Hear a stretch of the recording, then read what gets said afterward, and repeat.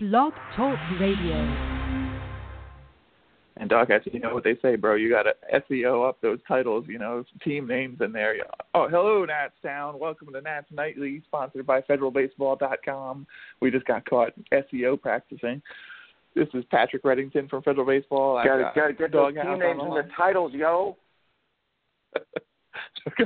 Doghouse on the line after the Nationals' 4-2 win over the Miami Marlins, opening day in D.C. Looks like it's getting a little cloudy now, but it was a beautiful day in the nation's capital. Nice and cool for Strasburg out there. Some San Diego weather for his first start.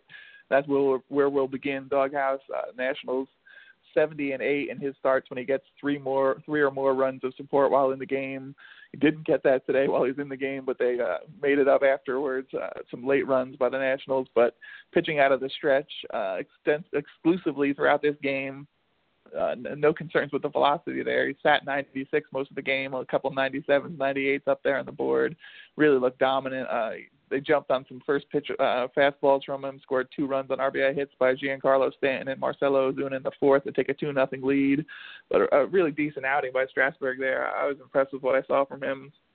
Struggled a little in that inning, but ends up going 7 innings, 6 hits, 2 runs, 2 earned, 3 Ks. More importantly, I think 12 ground ball outs on the day.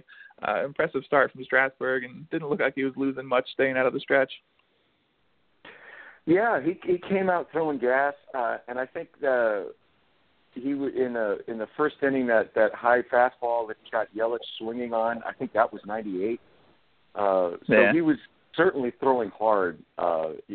The stretch doesn't seem to have hurt his velocity much at all. A good outing.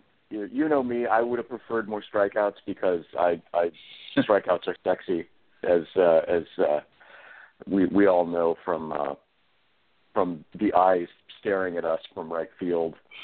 Now, they are a little disconcerting. For those of you who weren't at the game, and I don't know if this showed up on the Masson broadcast, this is very disturbing. Little close-up of Scherzer's face staring at you now from on top of the utility building over the restaurants in the right field pavilion, and it's a little creepy. I'm like looking right at it from my seats. But speaking of other pitchers on the staff, Strasburg, good outing.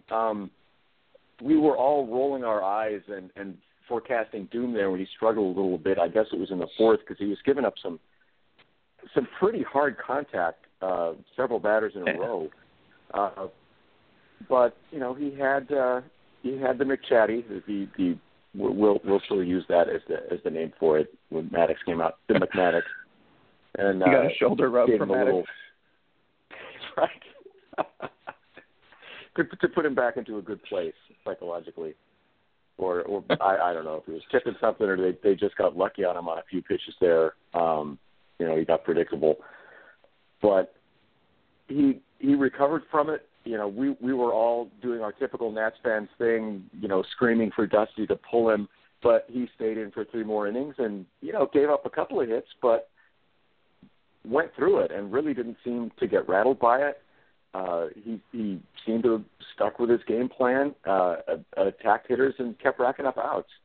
So 7 innings, 2 runs, I think I'll take that most days. We're joined now, Doghouse, by Matt Wyrick, one of the new voices on Federal Baseball we had ahead of the season. Matt, are you there? Yeah, I'm here. How's it going, guys? Show us what you got, for joining us. Thanks. No problem. Listen to the Doghouse.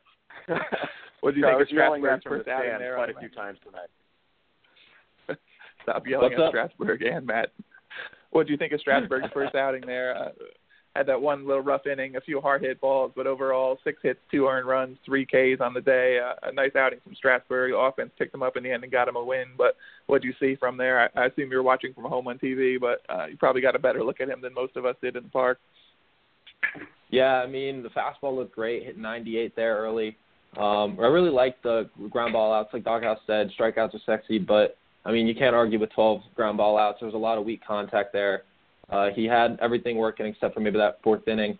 But overall, I think that, 6 hits, not too bad. I was a little wary of him starting opening day. I know he has a good history of it, but I felt like since he hasn't pitched in a while, maybe it's a little rusty coming in, but he looked like Strasburg, so can't complain.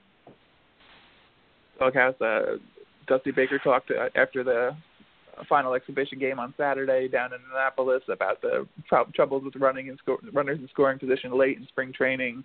Said that was one thing that he was focused on improving going into the season. Not exactly a great day for the Nationals in that case. Jason Worth in particular, 0 for 4, 3 Ks, 5 left on base. Stephen Drew, 0 for 4, 5 left on base. 2 for 10 with runners in scoring position on the day, 6 left on base overall. They got the big homers from Harper and Lind, which we'll get to in a moment. But overall, they were chasing a lot of pitches from Volquez. Dusty described him as effectively wild, which is a nice way of saying your batters were chasing stuff out of the zone all day. But offense wasn't necessarily there, but they got the big hits when they needed them. Worth looked a little slow, in my opinion. I mean, that bat speed was just – it didn't seem like it was there. He just looked like he wasn't seeing the ball. Some of those swings he took were just, where did you think the ball was? Because clearly it did not end up there. And I'm kind of wondering to myself if maybe we've got another LASIK candidate there. Of course, that's the first thing I say every time someone has a bad game like that. But Drew, we don't have as high of expectations for. You know, he is a fill-in guy. But Worth really looked terrible. But how about that Ryan Zimmerman 2 for 4, huh? It was still on the ground. I mean, he was you hitting him in the right spots, but you want to see that launch angle up a little bit. Yeah. Yes, I definitely hashtagged a few launch angle and whatever tweets going out there. But Matt, are you worried about Jason Worth at all? It's easy to say it's one game, and Brad Ziegler in particular is throwing frisbees up there. Not easy to hit. He's really kind of slow balling them and getting them to swing and strike out there at the end of the game. But Jason Worth is definitely a question mark going into this season. He's going 37, going on 38. He's up there in years. The last season of his contract, so you think he's going to want to have a big season if he wants to keep playing more. But we've seen over the last couple of years, Dave Nichols, who was on the show with us the last few years, talked about how he thinks he's pretty much a guess hitter at this point, and you saw some of that today when you end up swinging at balls that bounce on the way to the plate. Not necessarily a good look. Well, I think if you expect Worth to return to his 2014 form, you're kidding yourself.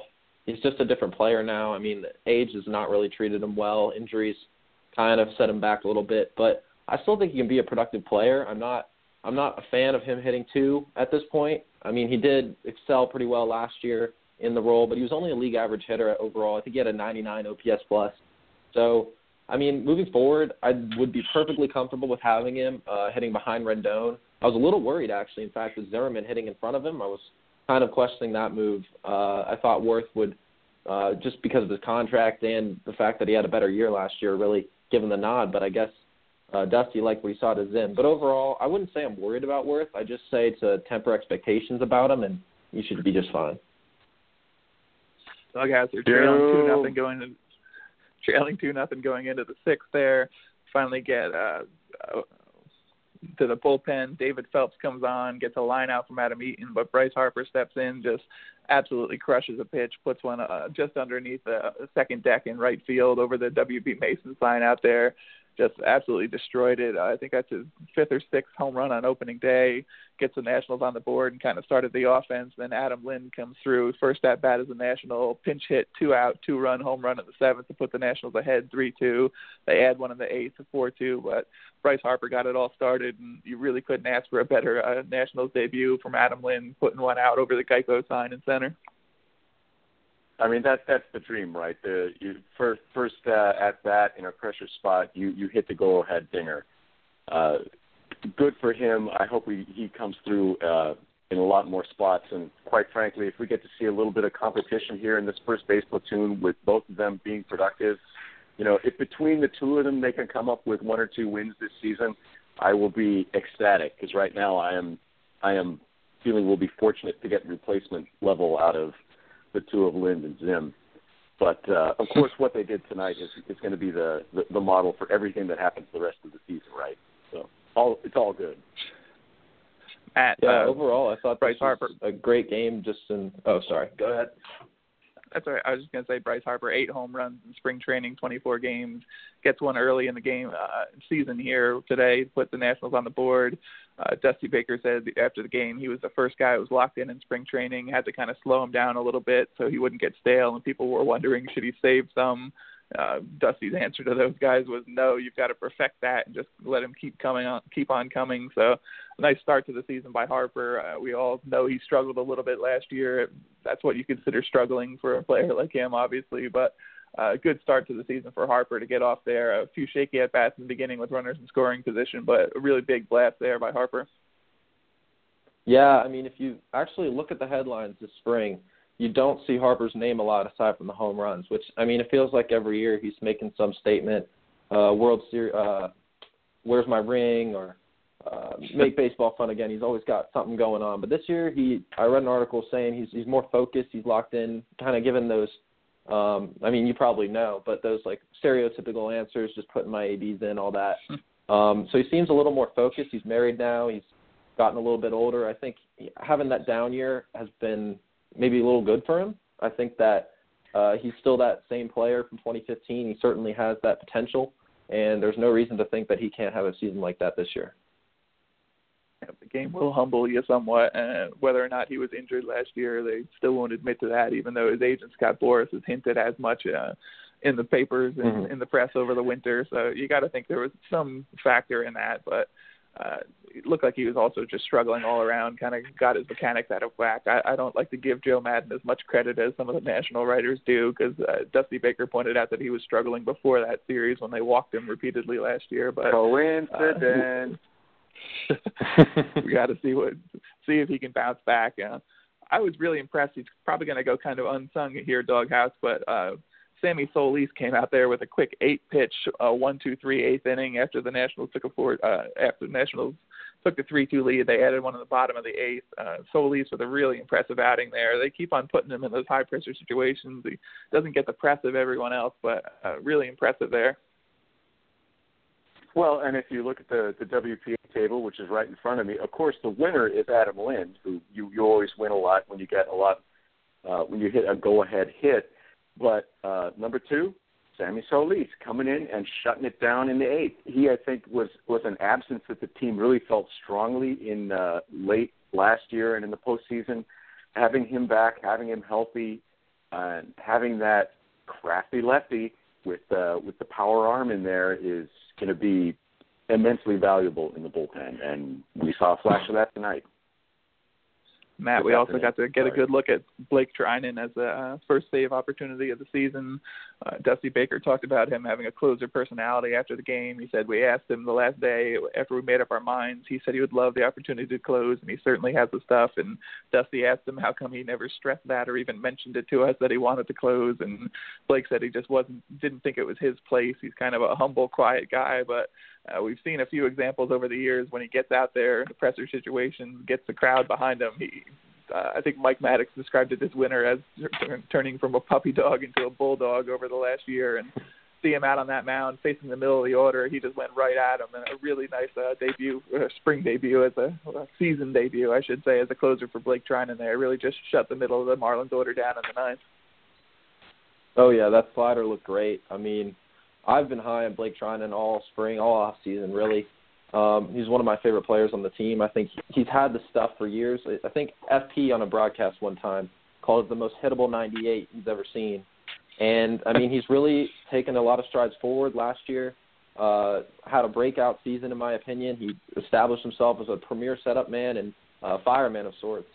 But overall, this bullpen, it's pretty deep. I think a lot of people don't give the Nats credit for the bullpen they put together. I mean, even if you don't say that Treinen is the stereotypical closer and the proven closer, behind him you've got Joe Blanton, Sammy Solis, Sean Kelly, Coda Glover. I mean, these are all guys that are proven, and besides Glover, had some great years in the past couple seasons. So I, for one, am very optimistic about this bullpen. The Nats, they finished second in ERA last year in the National League. I don't see why they can't do so again.